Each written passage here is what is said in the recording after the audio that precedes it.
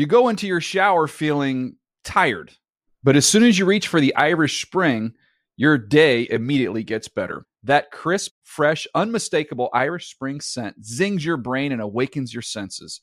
So when you finally emerge from the shower 37 minutes later, because you pay the water bill so you can stay in there as long as you want, you're ready to take on the day and smell great doing it. Irish Spring Body Wash and Bar Soap. Fresh, green, Irish. Shop now at a store near you. Getting ready to take on spring? Make your first move with the reliable performance and power of Steel battery tools. From hedge trimmers and mowers to string trimmers and more, right now you can save $50 on select battery tool sets. Real Steel. Offer valid on select AK system sets through June 16, 2024. See participating retailer for details. Open a limited-time 11-month certificate at Kemba Financial Credit Union. At 5.25% APY, it's more than triple the national average, plus it's a safe and secure way to grow your money. Visit your local branch or kemba.org/cb for details. Offer expires May 31st, 2024. APY equals annual percentage yield. Restrictions apply. $500 minimum and $250,000 maximum deposit. Advantage status required. Comparison based on bank rate average. Federally insured by NCUA. Live Nation presents Concert Week. Now through May 14th, get $25 tickets to over 5,000 shows. That's up to 75% off a summer full of your favorite artists like 21 Savage, Alanis Morissette, Cage the Elephant, Celeste Barber, Dierks Bentley, Fade, Hootie and the Blowfish, Janet Jackson, Kids Bop Kids, Meghan Trainor, Peso Pluma, Sarah McLachlan. Get tickets to more than 5,000 summer shows for just $25. Until now through May 14th.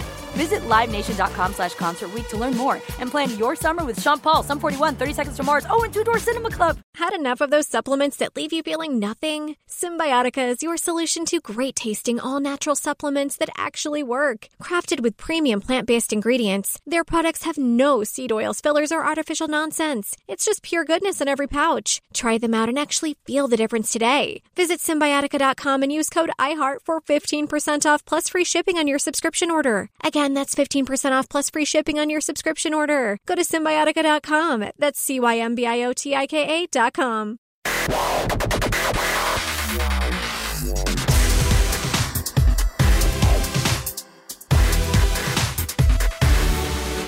What is up? Welcome to another edition of the NFL Fantasy Football Show. It's me, your man, MG Marcus Grant, fully vaccinated, dodging variants, Neo Matrix.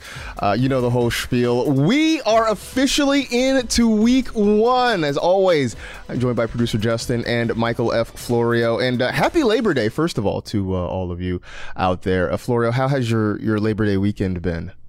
My Labor Day, well, happy Labor Day to you, Marcus. The weekend was good.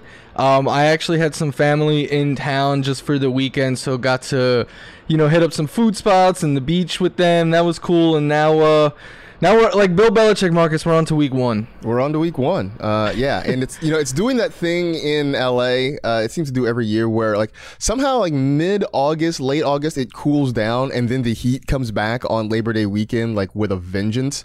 I was down in Long Beach. I took the kid to the Aquarium of the Pacific, which I'm a nerd for those kinds of things. But it was bloody hot. I think after a while he was kind of like, yeah, let's tap out and go home. But it's been good. And so now we are here laboring on Labor Day for you because, as Florio mentioned, it is week one. We are just a handful of days away from the 2021 season kicking off. I have heard tales that it is the largest season ever, but maybe that's just me. All right, so let's start with a little bit of news. There hasn't been quite as much because we did have that dead period last week, but maybe the bigger story that we've got going on this week is Saquon Barkley, who has not yet been fully cleared for week one. They do expect he should be ready for Sunday, but there's also talk that he might not have a full workload as he continues to work his way back from last season's injury.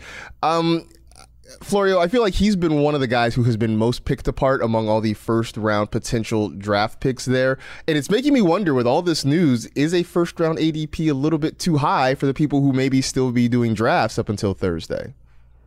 I think that for some people, they're coming around that the first round is too early for Saquon Barkley. But for me, I don't think it is, because the way I'm looking at it, Marcus, is maybe week one, week two, week three, he's not fully Saquon Barkley. Like maybe he's on a touch count, maybe. But even so, what is a touch count for Saquon Barkley? Because if it's around 15 touches, Saquon Barkley can still be an RB1. He is that explosive. We know that. But the way I'm looking at this, Marcus, is even let's say you got to take him with a back end of the first overall in the first round, like 10, 11, 12, something like that. Maybe he doesn't live up to that value the first month of the season. But if from October on you're getting the Saquon of old type production, well, then you're getting a top 2, top 3 player in fantasy. So I will take the lesser value the opening month if come down the stretch, especially in the fantasy playoffs when titles are won. If I have Saquon of old on my roster, that is such an advantage, and I get him at a discount. So for me, a first round ADP is not too high for Saquon Barkley. Yeah, I haven't been able to let him get out of the first round, at least when I've had the choice. I feel like, if I'm somewhere near the turn, if I'm in that 11th spot, for instance, I am okay with taking him for just the reasons you said. Even if it's a slow start to the year, they still want him to be the focal point of that offense. They've got a lot of pass catchers, but I feel like they don't have a dominant guy to throw the ball to. Maybe it's Kenny Galladay. Maybe Evan Ingram comes around. Sterling Shepard's still hanging around there. He's been basically free in drafts because I think no one's really thinking about Sterling Shepard this year. But when Saquon is right, they want to give him the ball a ton. I did see this conversation sort of floating around on Twitter. I wanted to get your thoughts. Is it possible that he finishes outside the top 12 this year among running backs? It's funny, Marcus, because on a show I did over the weekend, I was with a buddy of yours as well, Scott Engel, and he said he does not have Saquon in his top 12. And to me, that was hard to believe because, in my opinion, if Saquon Barkley the only way he doesn't finish in the top 12 is if he gets injured, in my opinion. Like, if he stays healthy and plays the full season, I don't see a way that he is not in the top 12. Because, like you said, I mean, he is going to be the focal point of that offense, and not just the run game. Like, they are going to throw the ball plenty to him, especially if they are trailing late in games. I expect a lot of dump-offs to go to Saquon Barkley. So, could he? Yes, if the knee injury lingers or if it leads to, like, a hamstring injury or something like that, I think that is the only way I could see Saquon Barkley not finishing in the top 12. If he stays healthy all year, I would be shocked if he is not an RB1. I mean, I feel like if people don't believe he can finish in the top 12, then, I mean, I guess that sort of matches up with him not having a first-round ADP for some folks. But I guess because, you and I are on the other side of that fence, I don't mind taking him in the first round. I think, I think he's going to be a top 12 running back. It will be interesting to watch because, like I said, I think that the two guys we've picked apart the most in the first round have been Saquon and Ezekiel Elliott. And so, like, I have minimal amounts of them on rosters across my teams, but I am sort of curious to see how it finishes just because they seem to be two of the biggest unknowns that we have out there. In Indianapolis, we sort of know what their backfield is going to look like, but the Colts coaches have said they want to get Nyheim Hines more touches this year. And we know going into this that he is sort of their pass-catching back, that it's probably Jonathan Taylor on the first two downs. When they're trailing, when they're on third down, we'll probably see more Nyheim Hines. You have been one of the biggest Jonathan Taylor proponents around all offseason long. Does this worry you at all about what his workload might be? It's not ideal, I'll tell you that. It's not what you want to hear as someone drafting Jonathan Taylor in the first round a week before the season starts.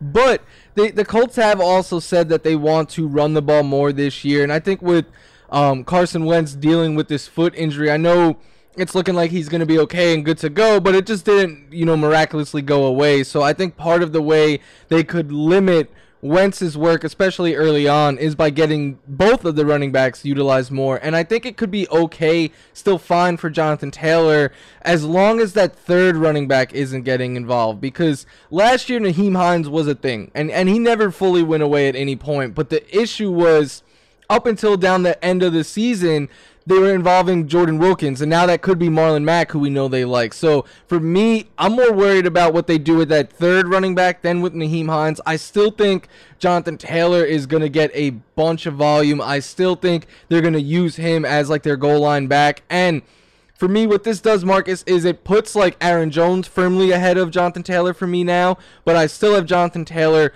right after like the Zekes and Ecklers and the Aaron Jones go. Then I have JT like right ahead of Saquon for me as the RBs I'll target at the end of the first round. I think for you, what sort of makes it good is I think it makes it easier for you to get your two guys in the first two rounds, right? You can go and get your Austin Eckler in the first round and then maybe come around, depending on where you are, and get Jonathan Taylor in the second, which I feel like is kind of a dream start for you because I know how much you love those guys. It's funny because I feel like Taylor has had just kind of a steady decline in ADP since the start of the spring, right? Where I think when draft season really first opened, we were talking about him as certainly a solid first round pick, mid first round. Then we get the Wentz injury and the Quentin Nelson injury in back-to-back days, basically. Now there's this Nyheim Hines news. And so it's like people are slowly, maybe not as excited. They're not fading him, right? I mean, he's still going in the early part of the second round, so it's not like people are off the Jonathan Taylor train, but definitely the excitement is not what it was, I'd say, back in April or May. But I think regardless, you're going to get a running back who still gets a big workload. And I think you're right. It's that third running back. Because I feel like we've done a good job across the industry of figuring out two-headed running back situations, right? Like we can kind of tell who's going to get the ball when. It's when that third guy pops in there that things kind of get wonky and we're not sure where to go. But, I guess I'm not super worried about Jonathan Taylor, but you're right. This is not the best thing you want to hear like a week out from the start of the season. Over to Washington, where they are, quote, very confident that Curtis Samuel is going to play in week one. He's been dealing with a groin injury. And I feel like, Florio, we haven't talked a lot about Curtis Samuel, and maybe it's because we haven't really seen Curtis Samuel in the preseason or in training camp. I came into the year thinking that, there was a big year coming for him. He got out of the shadow of DJ Moore and Robbie Anderson in Carolina.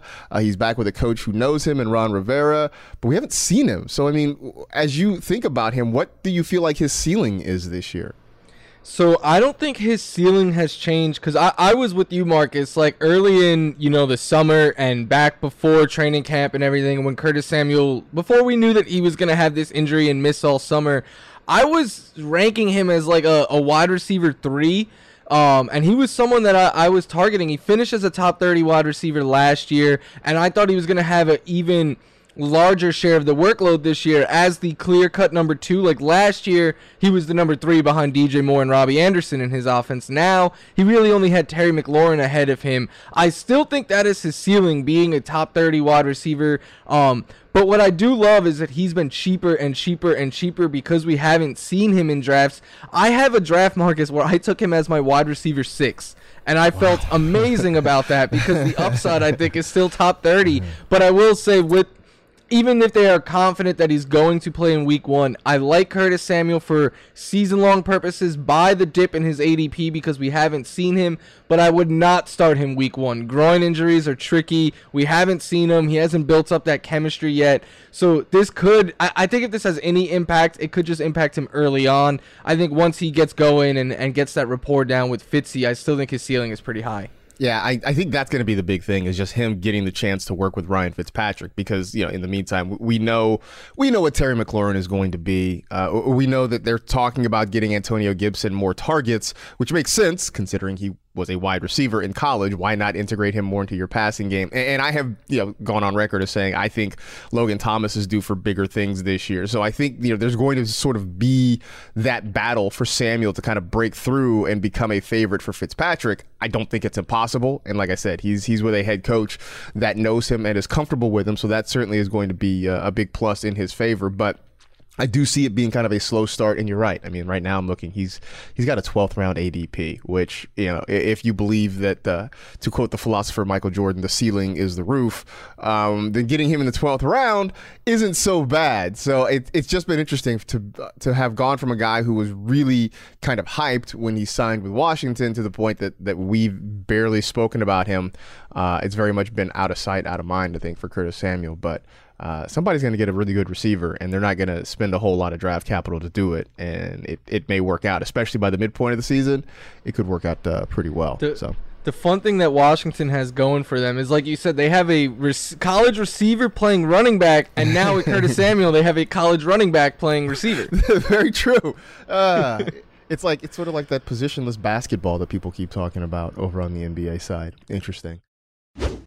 You go into your shower feeling tired, But as soon as you reach for the Irish Spring, your day immediately gets better. That crisp, fresh, unmistakable Irish Spring scent zings your brain and awakens your senses. So when you finally emerge from the shower 37 minutes later, because you pay the water bill so you can stay in there as long as you want, you're ready to take on the day and smell great doing it. Irish Spring Body Wash and Bar Soap. Fresh, green, Irish. Shop now at a store near you. Hey guys, this is Matt Jones, Drew Franklin from the Fade This podcast. We got a great episode coming up, picks in all the sports, football, basketball, we do them all, but here's a preview of this week's episode. Do you think it's more embarrassing to dye your hair or to have hair plugs? I don't think either are embarrassing if you're not trying to conceal it and act like you didn't.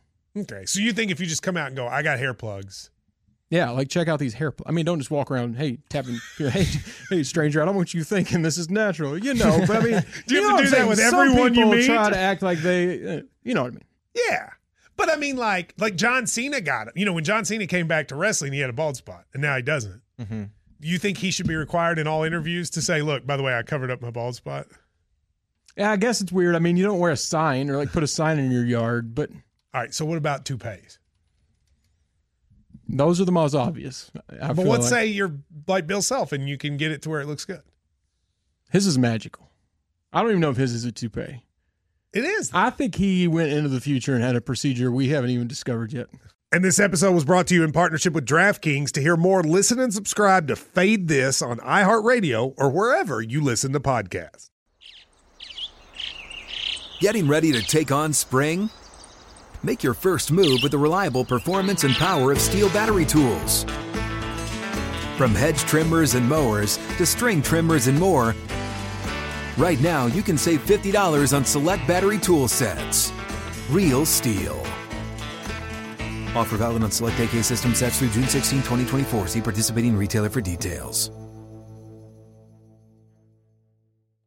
Open a limited-time 11-month certificate at Kemba Financial Credit Union. At 5.25% APY, it's more than triple the national average, plus it's a safe and secure way to grow your money. Visit your local branch or kemba.org/cd for details. Offer expires May 31st, 2024. APY equals annual percentage yield. Restrictions apply. $500 minimum and $250,000 maximum deposit. Advantage status required. Comparison based on bank rate average. Federally insured by NCUA. Live Nation presents Concert Week. Now through May 14th, get $25 tickets to over 5,000 shows. That's up to 75% off a summer full of your favorite artists like 21 Savage, Alanis Morissette, Cage the Elephant, Celeste Barber, Dierks Bentley, Fade, Hootie and the Blowfish, Janet Jackson, Kidz Bop Kids, Meghan Trainor, Peso Pluma, Sarah McLachlan. Get tickets to more than 5,000 summer shows for just $25. Until now through May 14th. Visit LiveNation.com/Concert Week to learn more and plan your summer with Sean Paul, Sum 41, 30 Seconds to Mars, and Two Door Cinema Club. All right, so the preseason is officially over. It is regular season time now, so I felt like this would be a good chance to sort of go through some of our drafts, some of the things we have seen in drafts, which, by the way, I would think, do you still have a couple more drafts coming up? I know I do this week. I was talking with producer Justin before the show. I think I only have one left, but Marcus, it is my craziest league. It is with the NFL Network research team. And because the research team keeps growing, we're up to 24 teams now. It is. Wow. We do not even, a quarterback and tight end is not mandatory to start. It is a wild league now. I don't know how this is going to look. You researchers, man. You guys are a wild bunch. We were 20 last year. I told Justin I spent half my salary cap budget on Saquon Barkley, and then my season was over week 2. That is insane. I've talked to people who are in 20 team leagues, 20 plus team leagues, and they're like, yeah, so like my third round pick was Wayne Gallman. I'm like, that seems miserable. It's not that much fun. that seems really miserable. And I don't know why people do that to themselves, but God bless you if that's what you do. But anyway, I did come up with some questions about players we've seen that we liked, maybe didn't like quite so much throughout the whole process. And so let's just start with the basic. Who is the player that you have drafted the most across your teams? This isn't going to surprise anyone at all. It is Austin Eckler. I have him in something like 40% of my teams, which to me shows a lot of faith in him because he is not like a mid-round guy. Like, he is a first-round pick, so I'm putting a lot of stake in Austin Eckler. Although I will say this, Marcus, it's getting harder and harder and harder to get Austin Eckler. And in a lot of my redraft leagues, I end up missing out on him. Like, in my home league this weekend, I was the 9th pick, and he went 7th overall, and I was just like, well, nothing I could do here. Yeah, I would think especially for, people who pay attention to what you do, it's even harder because they know that you like him. Like Adam Rank, I know has drafted him early, partially to troll you a little bit. So that's not a surprise. For me, it's a first round guy too. It's Travis Kelce, because I have just really been steadfast about trying to get one of the elite tight ends, and more often than not, if I'm sitting in the middle part of the first round, it's been fairly easy to just make that Travis Kelce pick. I will say, and I've gotten a good number of shares of Darren Waller and a couple of George Kittle. I will say though, like looking back, I sort of wish I had diversified a little bit more. There are some teams where I wasn't able to get an elite guy.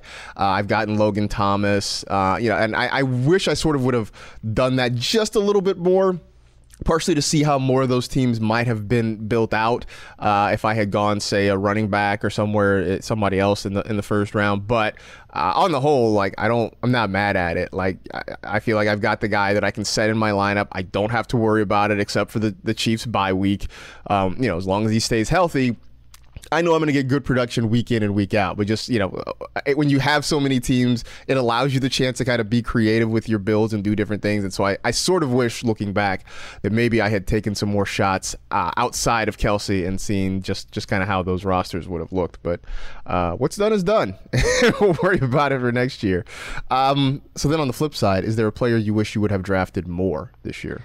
Yeah, we spoke about him earlier, but it's Saquon Barkley. The last week or so, Marcus, I've started to have this feeling that Saquon is about to go 2012 Adrian Peterson on us, where we spend all offseason worrying he starts falling in drafts, and maybe the first couple, because I went back and looked at AP's game log from that year, and the first couple of weeks, 15 touches, 16, 17, and then from the middle of the season on, it was just absolute video game numbers. Maybe Saquon won't, rush for 2,000 yards. I think he'll have less rushing numbers, but more receiving numbers. I just keep thinking about it. I've changed the way I viewed him. Like I said earlier, I'm kind of viewing it now like the early season discount on production is worth it if, come the middle of the year on, you're getting top 2, top 3 players Saquon again. So I kind of wish in the back end of my first round, Marcus, I was taking a lot of Jonathan Taylor and stuff like that. I wish I sprinkled in a little bit more Saquon Barkley.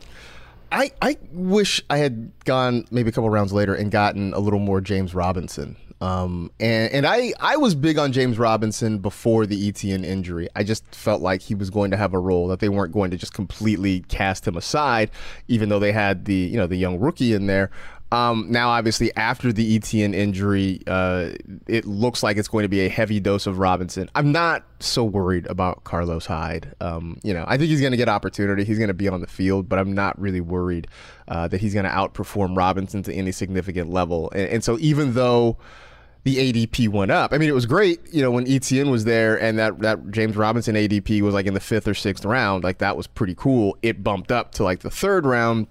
But I still feel like there's going to be some value there just because they're going to give him the football a lot. Even with Trevor Lawrence there, even with, their wide receivers there, I still think Robinson gets a pretty big role. And I'm sort of upset with myself that I didn't, maybe pay the draft price a little bit more often and get James Robinson because, he was so great last year and I don't see why he can't be similarly great again this year in Jacksonville. This might be a mistake by me, but something I've noticed that I did was like I drafted a lot of Gus Edwards, James Robinson, even in early drafts like Darrell Henderson, until the starter got hurt, and then you had to start paying starter price for those guys. I have so much less of them now, and I'm not sure if that's a good decision or we'll see throughout the season, but that's something I've been thinking it might be a mistake. The Henderson one was interesting for me because I had this whole like story arc in my head of Darrell Henderson where at the beginning of the year, I was, look, I think there's a role for him. I'm going to draft him, even with Cam Akers there. I think it's going to be fine.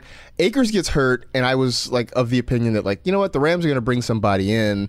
This is not going to completely be Henderson's job. And then we went weeks, and nothing happened. And I think I allowed myself to kind of be lulled into a false sense of security and think that, oh, okay, well, maybe this really is going to be all Darrell Henderson. And then they traded for Sony Michel, and I'm like, I knew it.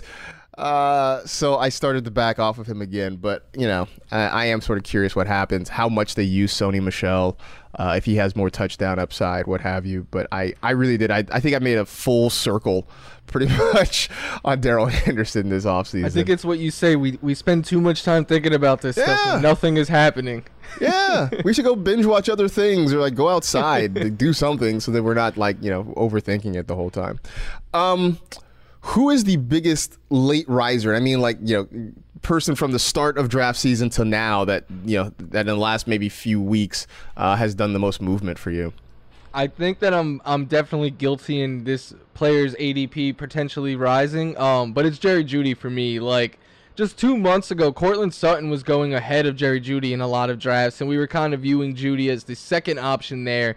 And now, like, Jerry Jeudy is not only going ahead of Courtland Sutton, he is going rounds ahead of Courtland Sutton. And again, I'm guilty of doing it. Like, I've taken Jerry Jeudy in the 4th round, 5th round of some of my drafts because I have him ranked as a wide receiver too. I think that he is going to have a breakout season. I keep talking him up on anywhere that will let me talk him up, Marcus, but I definitely have seen as a whole too, like the fantasy community really warming up to Jerry Jeudy. I think, and then once Teddy Bridgewater was named the starter, there was no going back, and his ADP just keeps going up. Yeah, he's definitely been a very popular name the last few weeks, just seeing and hearing a whole lot more about him as though we didn't before anyway.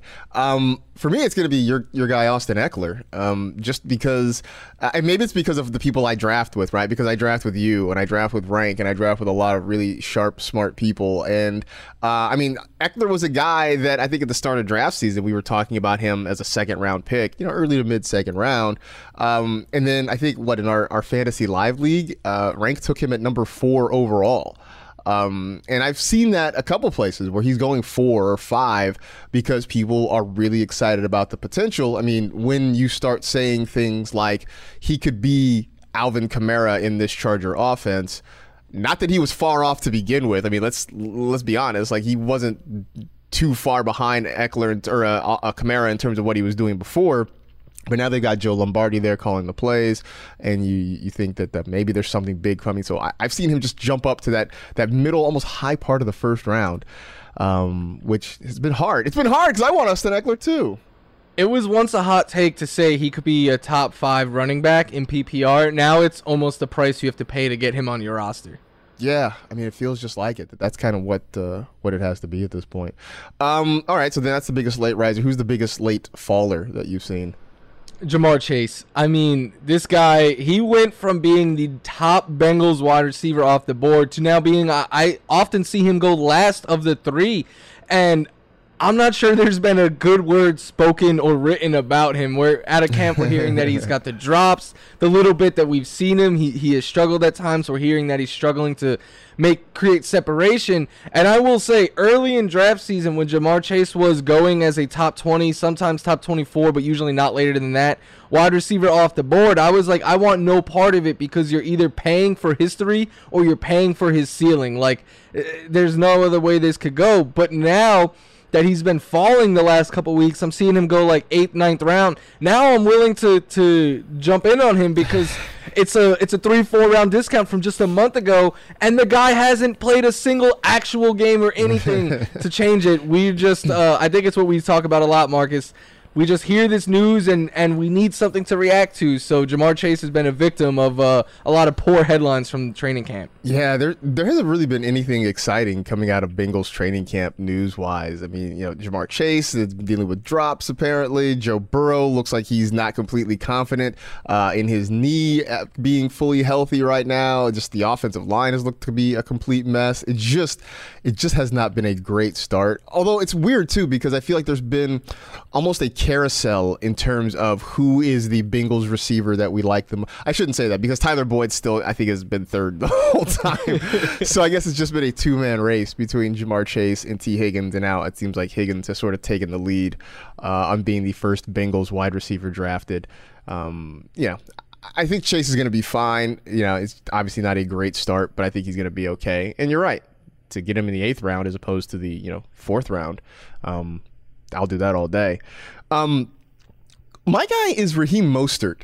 And that's another guy that I don't think we've spent a lot of time talking about this offseason. I mean, when we talk about the 49ers, the conversation has been in no particular order. Trey Lance, Brandon Ayuk, Trey Sermon. Obviously we'll talk some George Kittle, some Deebo Samuel. We haven't really mentioned Raheem Mostert. And let's not forget, he is still their RB1. And he's just slowly sliding. I mean, it went from 4th round to 5th round. So I think he's nearing the 6th round at this point. He's still the running back 1 on a team that's going to run a lot and is going to run effectively. And I know we like Trey Sermon. I like Trey Sermon too, but the gap has closed between the two of them in ADP. Mostert's a guy that when he's healthy and he's right, I mean, he's averaged around 5 yards per carry, which is an insane number. And even if it's just a two-headed attack back there, which, I don't know how much we're going to see, the Jeff Wilsons or the JaMychal Hasties. I mean, Wayne Gallman's not there anymore. I don't think there's going to be another back in there very often for them. So I think, I'm surprised that we just have overlooked Raheem Mostert. I think maybe it's just because we talked so much about Trey Sermon that by default, Mostert has sort of been knocked down. But the last couple weeks, I've been drafting him, and I feel okay about it just because he's just still hanging around there in the middle rounds, and nobody seems to want a piece of him. I don't know. Maybe I'm weird. No, I just like you were saying earlier, you went full circle with someone. For me, that's kind of been this 49ers backfield. Like, I remember jumping in a couple of drafts right after the NFL draft, and Sermon was going ahead of Mostert, and I was like, this feels like a backfield that Raheem Mostert is the screaming value. Everyone wants the new shiny toy, but Mostert will be the starter and probably get some more work. And then Mostert kind of overtook Sermon again in ADP, and I was like, all right, I'm cool getting Sermon then at a little bit of a discount. And then now we're kind of back to where, like, the rookie at times goes ahead of him. And I could see this being a situation, Marcus, where it's like part of the season is Mostert the one you want to start, and then he struggles to stay healthy. But I think early on, especially if he is healthy, he is going to be the 49er back I think that you want to start more often, at least early on. Yeah, I think especially early on, I think you're going to see a lot of Raheem Mostert, and then, it's going to be an interesting backfield. But I think what we have seen from Kyle Shanahan is that, we can have 2 backs, and they can be pretty successful back there. So, maybe it ends up working out that both of them are fine. I just think it's funny that people have sort of, glossed over Raheem Mostert this offseason. Who's the one player you have avoided at all costs this draft season? It's someone that I was really high on last year. It's Adam Thielen, and the reason for that is last year, he's still going in like the 4th round right now, and last year we saw his catches and his yards really dip. Like, he didn't even have 1,000 yards last year, but he had the 14 touchdowns, and that equated to 33% of his fantasy points, which was the most any receiver scored from touchdowns. And Marcus, I'm going to take a line from you. Touchdowns are fickle beasts, right? Fickle. Like, if Adam Thielen, he goes from a career high 14 back to his normal range of 8-9 touchdowns, that's a huge drop off there. And if he can't get the yardage back up, because he is at a little bit of an elevated age at 31 years old, we have seen him deal with injuries in the past. And we know on a team that is going to run a lot, they passed the 6th fewest last season. Justin Jefferson is the number 1. And last year, the gap in targets just kept getting wider and wider and wider. Like, early in the year, Thielen was leading the league in target share. And as the year went on, not only did Justin Jefferson pass him, it wasn't even that close at the end of the year. So I think Justin Jefferson is going to get a lot of volume. And Marcus, in my home league yesterday, it's a keeper league. Adam Thielen was there in the 5th and 6th round for me, but with it being a keeper league, I decided to go for younger, higher upside players like T. Higgins and Chase Claypool. And in the Fantasy Live draft last week, Thielen was sitting there in the 5th round, and I took Kyle Pitts over him. So I just can't find myself drafting Adam Thielen this year. Yeah, I haven't actively avoided him, but I also haven't drafted him just because where he usually is. There are other players that I think are more interesting. I would say the one thing going for him is that as long as Kirk Cousins is there, we know that passing game is pretty much going to be Thielen and Jefferson. But you're right. At some point, that touchdown number is probably going to come down. And if it does, that's really going to truly impact what his overall production is. So I sort of get that. I have been out on DeAndre Swift pretty much from the jump. That was why when we did our mock draft last week and Matt Okada took him, I really wanted to, I think Okada's a smart guy. He studies this stuff. He knows this stuff. I really wanted to get his thoughts on why he drafted Swift where he did. He doesn't have any fear of Jamal Williams. I do. And that's sort of why I've been drafting Williams much, much later, because I think he's still going to have a pretty significant role. I mean, look, Jamal Williams was the reason anybody who drafted Aaron Jones all those years in Green Bay felt frustrated, because Williams would come in, take those opportunities, and generally do well with them. I think that's going to happen in Detroit. He might even get more opportunity than he did in Green Bay, and especially week one with the Lions not being certain about Swift's status. I think that means especially early in the season we could see a lot of Jamal Williams, but it's a bad offense. There's another running back there to take his touches, and just where the asking price was, I wasn't willing to do it. That's not to say that I'm not drafting Lions, because like I said, I draft Jamal Williams. I have been pounding the table for Amon-Ra St. Brown in the late rounds. So it's not that I'm just all out on that offense. I'm just out on DeAndre Swift at where you have to get him. I couldn't do it. I didn't want any parts of it, Florio. Yeah, I was super excited for Swift at the end of last season, thinking that this year he could explode, but everything has gone wrong for him. Not only is last year, remember, Marcus, he had that bad concussion where AP said Swift hasn't even been himself. So that was one thing we already had to worry about injury-wise. Then he's been banged up all training camp and preseason. We haven't seen him at all, where Jamal Williams is getting all the work with the ones. They brought in Jamal Williams. They didn't really bring in any pieces in the passing game that makes me think that, I like Amon-Ra St. Brown, but defenses aren't going to focus on him and not DeAndre Swift. So I think the game plan when facing the Lions is going to be take Swift out of the equation and make them beat us with their other pieces. So I've gone from someone that I was excited for Swift, back when last season ended, to being with you and really not targeting him in any of my drafts. Yeah, I can't do it. If he were a couple rounds later, maybe I'd think about it. But I think I've seen third round, and I can't pull the trigger on it at that point. I could have kept him as a sixth rounder in my keeper league that I drafted over the weekend, and instead I threw him back and kept Josh Allen for a fourth. So Josh Allen was my backup plan, and I just got to the point where I was like, it's so much safer than keeping Swift. Yeah, especially in the fourth round. I think that's not a bad move at all. You go into your shower feeling tired, but as soon as you reach for the Irish Spring, your day immediately gets better. That crisp, fresh, unmistakable Irish Spring scent zings your brain and awakens your senses.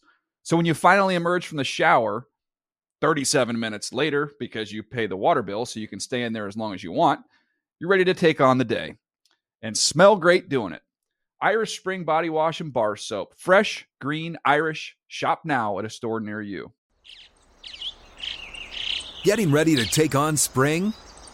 Make your first move with the reliable performance and power of Steel battery tools. From hedge trimmers and mowers to string trimmers and more, right now you can save $50 on select battery tool sets. Real Steel. Offer valid on select AK system sets through June 16, 2024. See participating retailer for details. Open a limited-time 11-month certificate at Kemba Financial Credit Union. At 5.25% APY, it's more than triple the national average, plus it's a safe and secure way to grow your money. Visit your local branch or kemba.org/cb for details. Offer expires May 31st, 2024. APY equals annual percentage yield. Restrictions apply. $500 minimum and $250,000 maximum deposit. Advantage status required. Comparison based on bank rate average. Federally insured by NCUA. Live Nation presents Concert Week. Now through May 14th, get $25 tickets to over 5,000 shows. That's up to 75% off a summer full of your favorite artists like 21 Savage, Alanis Morissette, Cage the Elephant, Celeste Barber, Dierks Bentley, Fade, Hootie and the Blowfish, Janet Jackson, Kids Bop Kids, Meghan Trainor, Peso Pluma, Sarah McLachlan. Get tickets to more than 5,000 summer shows for just $25. On sale now through May 14th. Visit LiveNation.com/Concert Week to learn more and plan your summer with Sean Paul, Sum 41, 30 Seconds to Mars, and Two Door Cinema Club. What's up? I'm John Wall. And I'm CJ Toledano, and we're starting a new podcast presented by DraftKings called Point Game. We're now joined by 3-time NBA Sixth Man of the Year, elite bucket getter. Let's please welcome Jamal Crawford to Point Game. King of the Court one-on-one tournament. If they had it back in your prime, do you think you could have took it all? I'm going to be honest with you. I don't think I could have took it all, but I think I would have shocked a lot of people. I think Kobe and everybody in their prime, Kobe would win a one-on-one contest. Yeah, because you got to think. He's going to guard. He don't care about guarding. He's going to guard. He's going to guard. Like, you see him in the Olympics, he's going to guard. And then on top of that. I'm not guarding like that, CJ. Ladies and gentlemen, please welcome Sam Cassell to Point Game. I remember you came out from prime 10. I mean, he was in a culture shock. And then he's going through withdrawals about winning. Remember what I told you? I said, OG, you think I can get paid and go back and play in college because it ain't it? Check out Point Game with John Wall and CJ Toledano on the iHeartRadio app, DraftKings YouTube, or wherever you get your podcasts. So as we mentioned, I know there are folks that are still doing drafts. I'm sure there are going to be drafts up to Thursday, maybe even beyond Thursday. So for people who are just jumping in or about to do their drafts, do you have one big piece of advice that they should remember? Yeah, I'm going to sound like a broken record by the time draft prep season is over, which we're coming to the end, but running back dries up super, super fast. Get your running backs early. I like to take a running back in the first round, and then if one of like these running backs like Jonathan Taylor, Saquon Barkley, Najee Harris, Nick Chubb, Joe Mixon, Gibson, or CEH are still there in the second round, that is the cutoff for me. I will still double down and take a second running back. But if those guys are all gone and you're in the middle of the second or late second round, that's when I will pivot to one of the top 5 receivers or Darren Waller. But if these running backs are there, I'm starting off RB almost every draft that I'm in. Yeah, I've been tight end RB or RB in a lot of my drafts this year because you're right. I mean, there's such a big drop off after you get maybe into 12 or so running backs. I don't feel great about having one of those guys as like my first running back going into the year. For me, it's basically like, just remember, like building your fantasy roster is sort of like building a house, right? Like you want your early picks to be the foundation. You want a safe floor, which is why, I saw somebody wondering if Derrick Henry was being overdrafted. And I'm like, he's got about as safe a floor as you can imagine. It's why Christian McCaffrey is going number 1. It's why we still talk about Saquon in the first round. You want those guys that are going to give you a safe floor as your first round pick. As you build, you're working more and more toward a player's ceiling, right? As you start to get to the middle rounds, right? You know you're going to have that foundation. You're going to have a fairly safe floor, but you can start taking shots at guys that you feel like have upside. And then especially by the time you get to the end, you are all upside. I know it's sometimes easy and comforting to take a familiar name. You might be hanging around in those late rounds and you see Carlos Hyde and you're like, hey, I remember that guy. I know that guy. Let's draft that guy. Maybe not. Maybe you want to take a younger guy or a rookie that has a path toward being productive. You want to swing more for the fences because, if you're taking a safe floor guy in the late rounds, that safe floor might be like, 5 or 6 points a week, and that's not going to help you. You want the guy that can have the occasional breakout and get you a double-digit week every so often. Have that guy coming off your bench playing in your flex spot, and that's going to make you feel a lot better. So early rounds, you're drafting for the floor. Late rounds, you're drafting for the ceiling. Think of it like a house. I know Cynthia does her take it to the house thing on our show on Fantasy Live. Think about it like that. So you can do, it's like DIY for home improvement, for fantasy roster improvement. Might as well end up this show with some predictions for the year. I feel like that's only fitting. So let's start with, who do you think will be the fantasy MVP? I really struggled on this one because I don't like to pick someone who goes in the early rounds, like in the first round. I went naturally to I think Austin Eckler could win a lot of people leagues this year, but he's going in the first round, so I mean he would kind of be doing what he is doing. Someone that I think could be a potential league winner, so I'm going to pick this guy. It's a little bit deeper, but still an early round pick. I think Terry McLaurin could really win a lot of people leagues this year. He is super explosive. We know his downfield capabilities, and now he's got the best quarterback that he's played with and the best fit for his skill set. Like last year, it all kind of crumbled when Alex Smith started for Washington because Alex Smith was dumping it off to J.D. McKissick and not looking downfield to Terry McLaurin. Ryan Fitzpatrick is not only going to throw it downfield to Terry McLaurin, he's going to lock in Marcus, and he's going to force it at times when other quarterbacks would go somewhere else. So I think because of the fact that Fitzpatrick peppers his number one, historically at least, locks in on his number one target, I think you could count potentially on like 140 to 150 targets out of Terry McLaurin, and if he approaches that number with what he could do downfield, I think that he could be a really big league winner and someone that you get in like the 3rd or 4th round of drafts. So I like that. I'm going to actually take his teammate, Antonio Gibson. Nice. Yeah, I mean, I think with what we saw last year, obviously he blew us away in terms of what he could be as a running back, and now the talk of him getting more targets this year. I mean, last year he had 44 targets. Look, I wouldn't be surprised if you see that number bump up closer to 70 or 80 this year, and I think that's going to play a huge difference in what happens with him. And the fact that he is a 2nd-round pick, I think in terms of the production you can get, look, I think his ceiling potentially is certainly top 8. And now you get him in the 2nd round.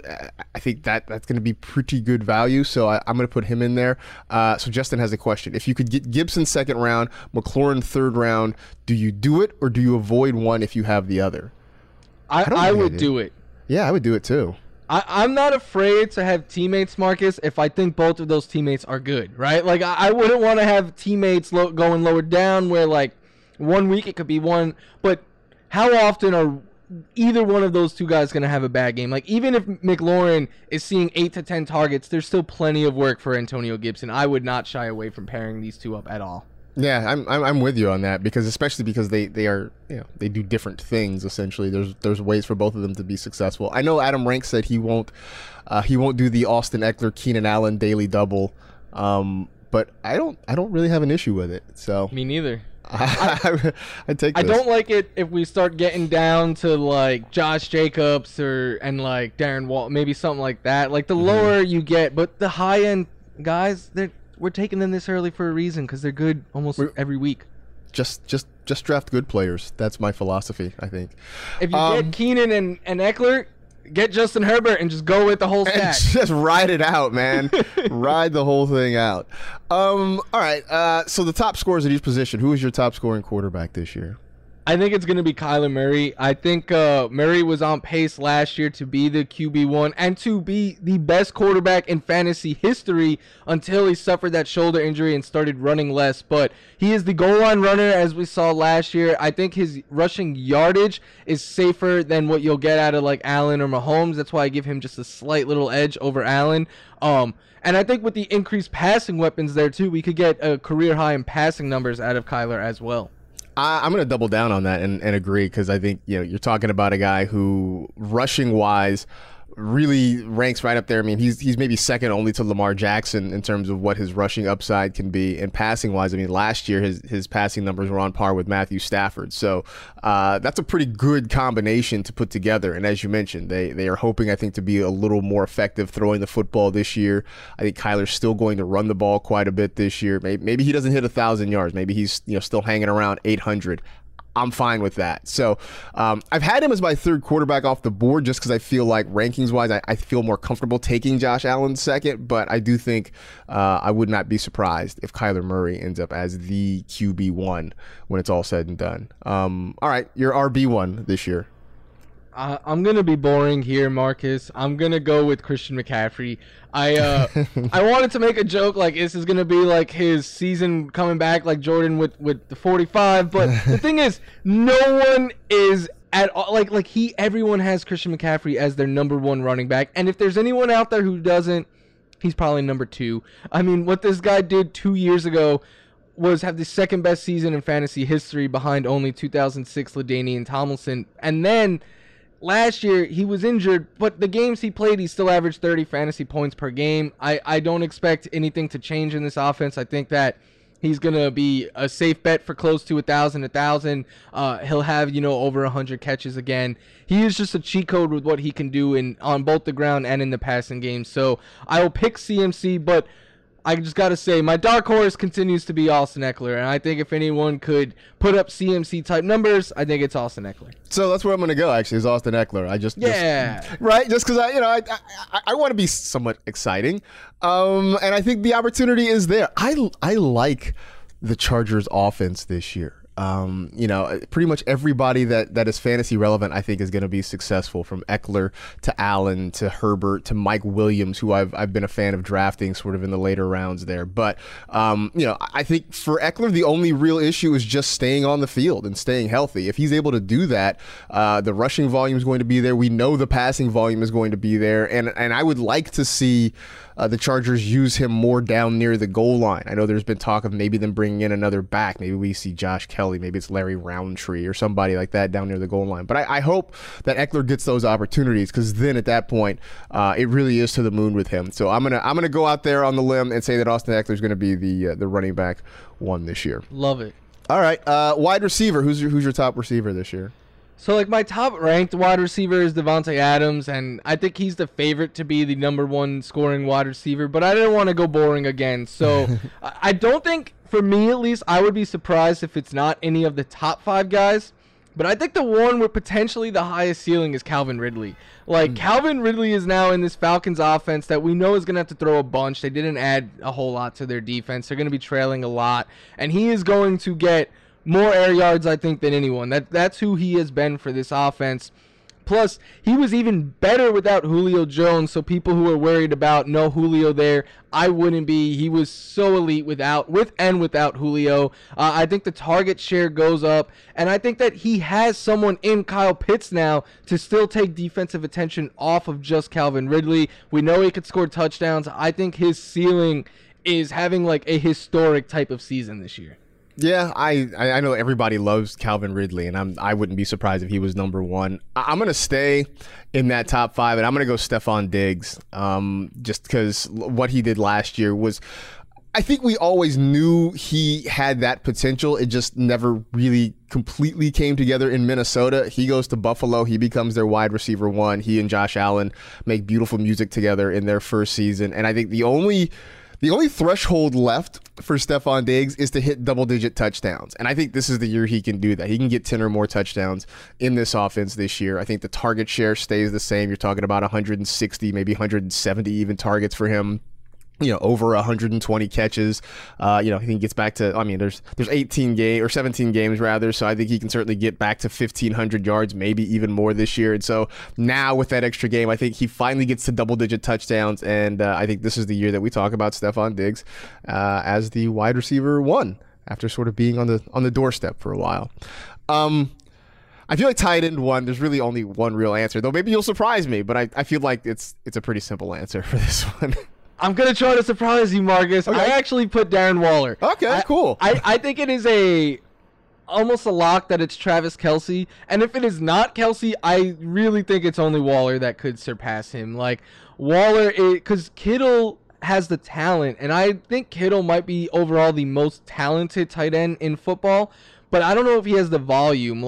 The Chiefs are just naturally going to pass way more than the Niners, and Kittle has competition there, whereas Waller was averaging over 9 targets a game last year because it's all going to run through him. It's going to be so funneled through him. So, while Kelce, I think, is the front runner and the obvious lock, he's done it 5 years in a row, which is absurd. But I think if he isn't the tight end 1 this year, it'll be Darren Waller because the volume, he's basically Travis Kelce light. So, I think that it would be him. And I would be surprised, really, if it was anyone besides these two. Yeah, I'm gonna take Kelce for all the reasons you stated. He's been on top for so long, and nothing seems to have changed in Kansas City. He is still Patrick Mahomes' favorite target. It's him and Tyreek Hill, and that's mostly it there in what is maybe the most exciting passing game in the league. So I'm gonna take him, but I will agree with you that if it's not Travis Kelce, I feel like Darren Waller is the only real candidate. I've had him ahead of Kittle for all those reasons you mentioned. The Niners are gonna spread the ball around. It's not that Kittle is bad or has gotten worse. There's just more places to go with the football for the 49ers than there are for the Raiders. Maybe Bryan Edwards steps up, maybe Henry Ruggs steps up, but I don't think it's going to be enough to significantly eat into Darren Waller's target share. And I still think when things break down, that's where Derek Carr is going to go with the football when he's in trouble and needs some help. So, it's a two-man race. Besides those two, and I guess for George, there's a non-zero chance it could be Kittle. Like, do you think there's a chance that it could be any other tight end besides those three? If it was anybody outside of those three, that would be a major upset. I mean, I think even if it's Kyle the Pitts, only other one that has a non-zero chance. But even if it's Pitts, I mean, that would still be a huge. I mean, obviously, I would. It would be the greatest tight end rookie season ever. Ever, right? Like, absolutely ever. So, I mean, I guess it could happen. I don't think it'll happen. I think it's pretty much Kelsey and Waller, and everybody else is playing for third. At this point. All right, last thing. Your biggest season-long hot take for 2021. I know people are going to come in my mentions for this one, Marcus, but I think the Bucs offense is going to be more frustrating for fantasy than a lot of people want to admit. And I think part of it is because, one, it is tied to a 44-year-old quarterback. Look, I know that I think it was you the other day that said people have gone broke against Tom Brady, and I know how silly he could make me look.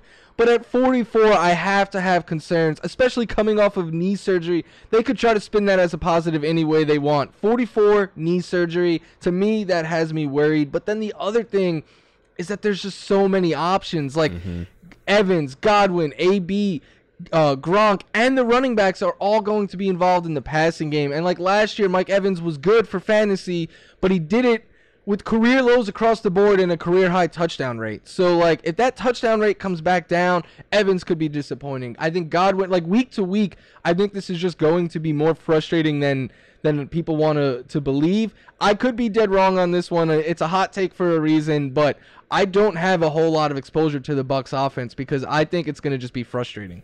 I'm with you. I was drafting Chris Godwin sort of early on in the spring and summer. And then the more the Antonio Brown drum beats got louder, the more I just sort of backed away from this offense altogether. Because I like Godwin, but you're right. Brown's going to get his. Evans is still going to get his. There is still Gronk in there. I really avoided drafting the running backs, even though I want to draft Rojo. Like, I like him. I want him on my team, but with Fournette and Gio Bernard hanging around there, I think you're absolutely right. I think it's going to be frustrating week to week. These guys will spike. It's just going to be hard to figure out when and who it's going to be. So I've sort of stayed away from that one. My big hot take for the year is that Tua Tagovailoa is going to end up as a QB1.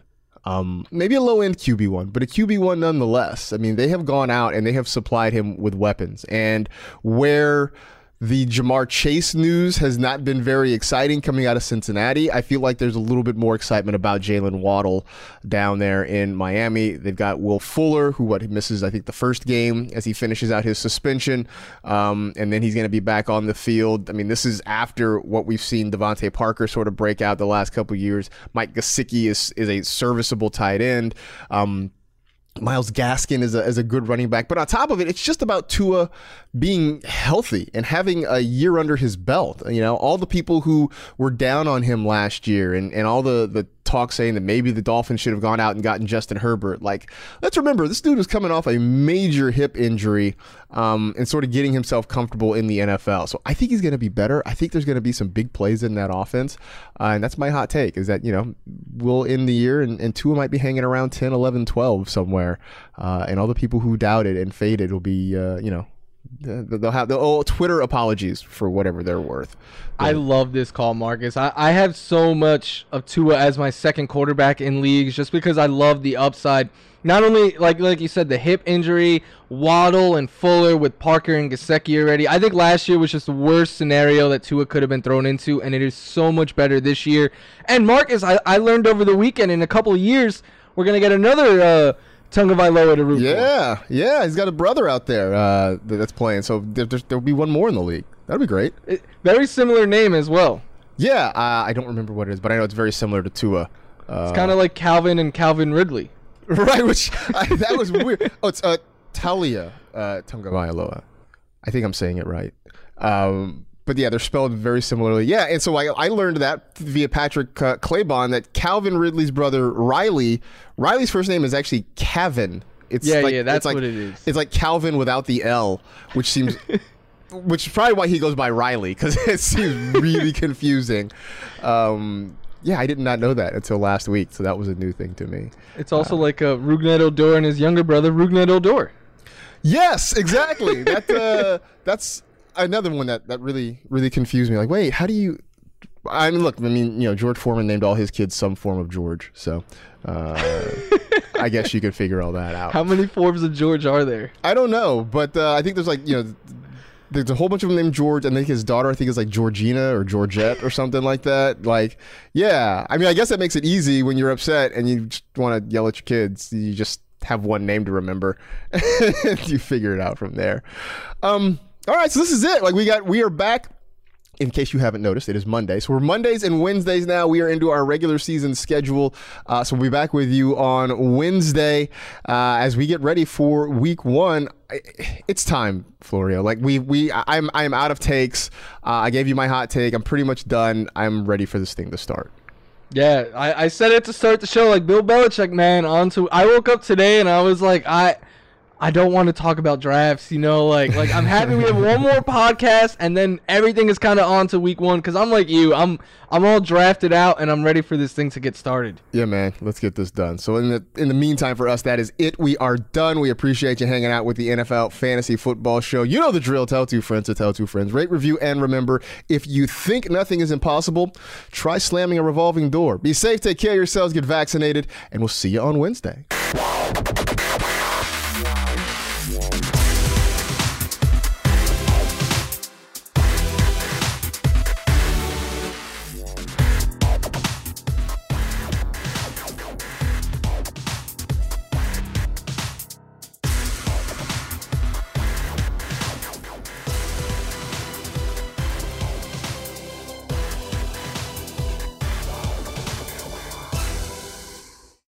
You go into your shower feeling tired, but as soon as you reach for the Irish Spring, your day immediately gets better. That crisp, fresh, unmistakable Irish Spring scent zings your brain and awakens your senses.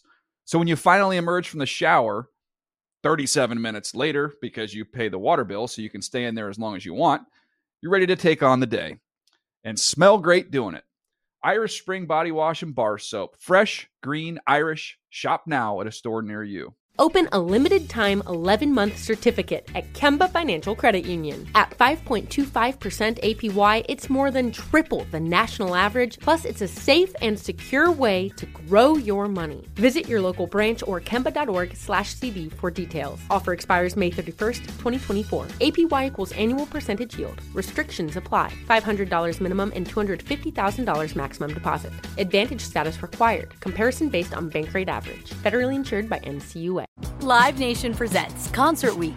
Now through May 14th, get $25 tickets to over 5,000 shows. That's up to 75% off a summer full of your favorite artists like 21 Savage, Alanis Morissette, Cage the Elephant, Celeste Barber, Dierks Bentley, Fade, Hootie and the Blowfish, Janet Jackson, Kidz Bop Kids, Meghan Trainor, Peso Pluma, Sarah McLachlan. Get tickets to more than 5,000 summer shows for just $25. Until now through May 14th. Visit LiveNation.com/Concert Week to learn more and plan your summer with Sean Paul, Sum 41, 30 Seconds to Mars, and Two Door Cinema Club.